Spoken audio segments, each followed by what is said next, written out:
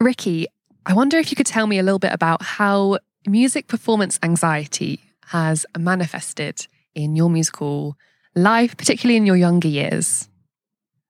So if we're talking about younger years, I want to acknowledge first that I definitely grew up during a time and context where we didn't talk about mental health much, especially in the music context.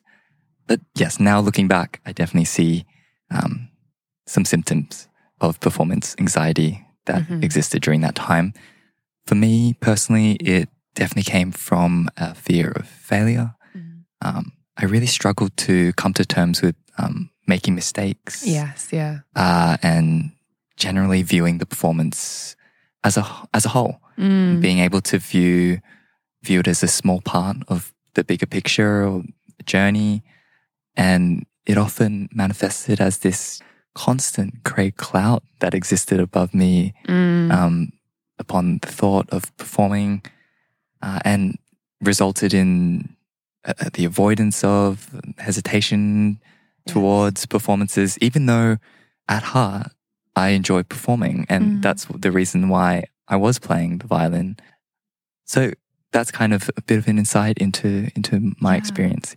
Thank you for sharing that. Yeah. And I also really relate to just that fear of making mistakes and not being able to see the bigger picture. And also, when you mentioned that grey cloud, it really reminded me of the impending doom that I would feel when in the run up to a performance the week before. Definitely. I was just so wanting to get it over with, especially exams and just solo performances in particular. And listeners, I imagine, might have similar experiences to varying extents. And today we'll be looking at some of the root causes of music performance anxiety, as it's really important to address quite early on and spot these things as teachers, as parents, or just as young people, so that this kind of anxiety can be prevented from an early age in our musical journey and really set us up well for the journey ahead. Great. Yeah, let's dive right in, I think. Yeah, no, I'm ready to go.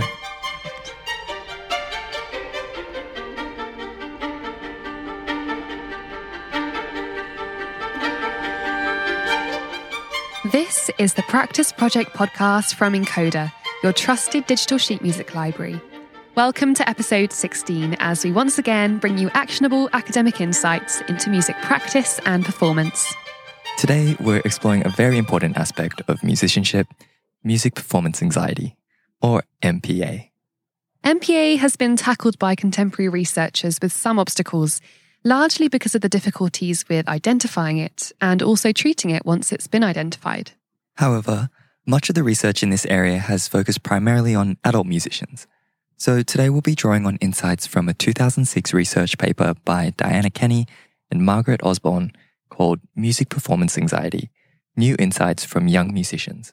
As a condition, MPA sits at the convergence of music, psychology, health, and well-being, which, despite the amount of recent research, still makes it a complicated condition to study, understand, and treat. And sadly, there are many musicians whose performance and prospects have been impaired by MPA. At its worst, it can be a persistent, severe, and disabling condition, which is difficult to treat. But the key message to take from today's episode is that by identifying and addressing symptoms of MPA early on, we can take early preventative measures and help mitigate its development in students and young musicians.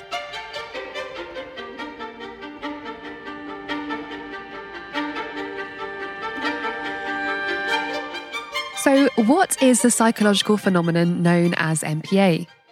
Music performance anxiety, or MPA, is a complex condition that affects musicians all over the world and at every stage of their musical journey. It can often begin early on in the careers of young musicians.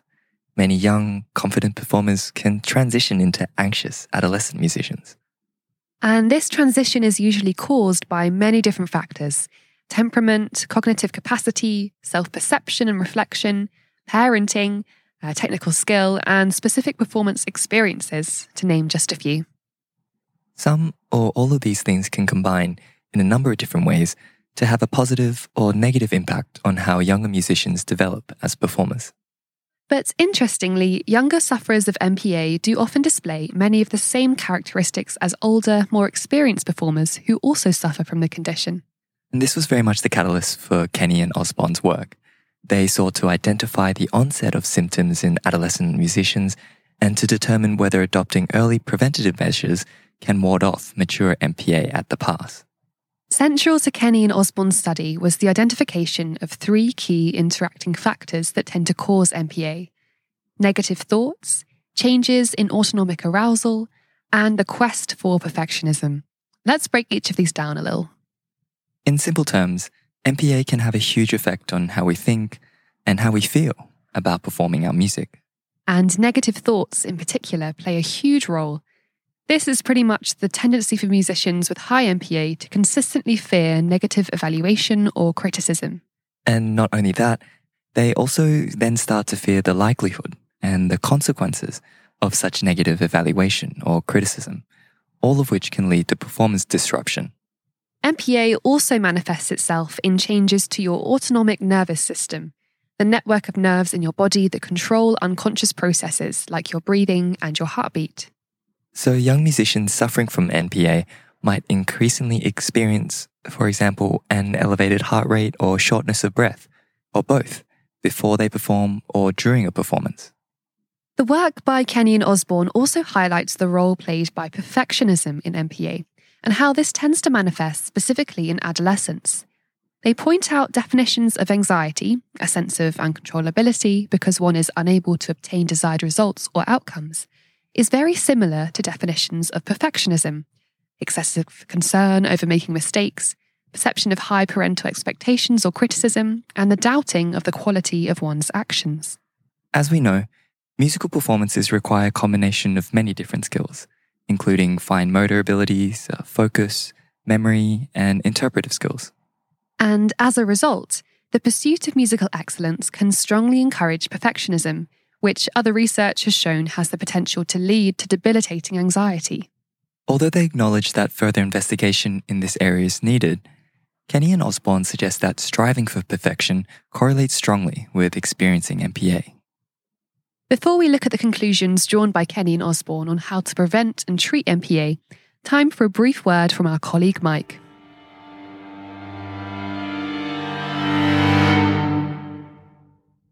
Hi, I'm Mike Newman, Encoder's Institutional Partnerships Director. I hope you're enjoying this episode of the Practice Project podcast.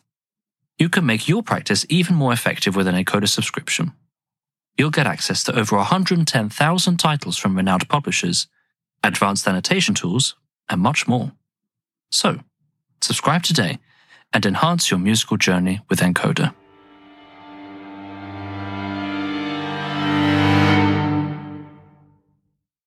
To recap, there are various different but interrelated factors that can cause music performance anxiety to develop and become more acute among younger musicians.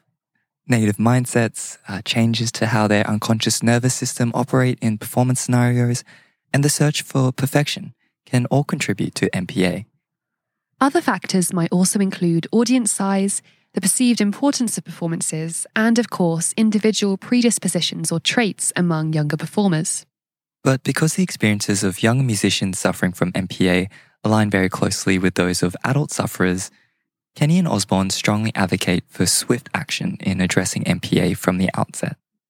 This proactive approach aims to curb the effects of the problem before it firmly establishes itself. Teachers, therefore, play an integral role in this.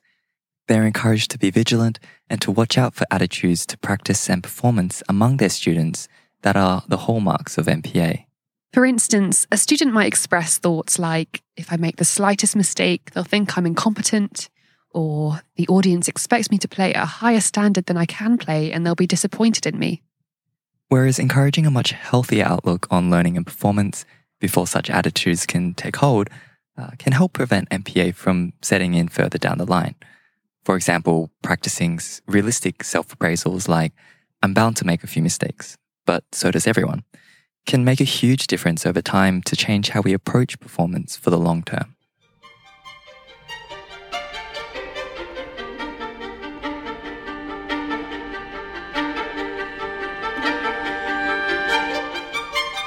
To sum up then, recent advances in theorizing about and measuring MPA in children and adolescents have increased our broad understanding of the condition within young musicians.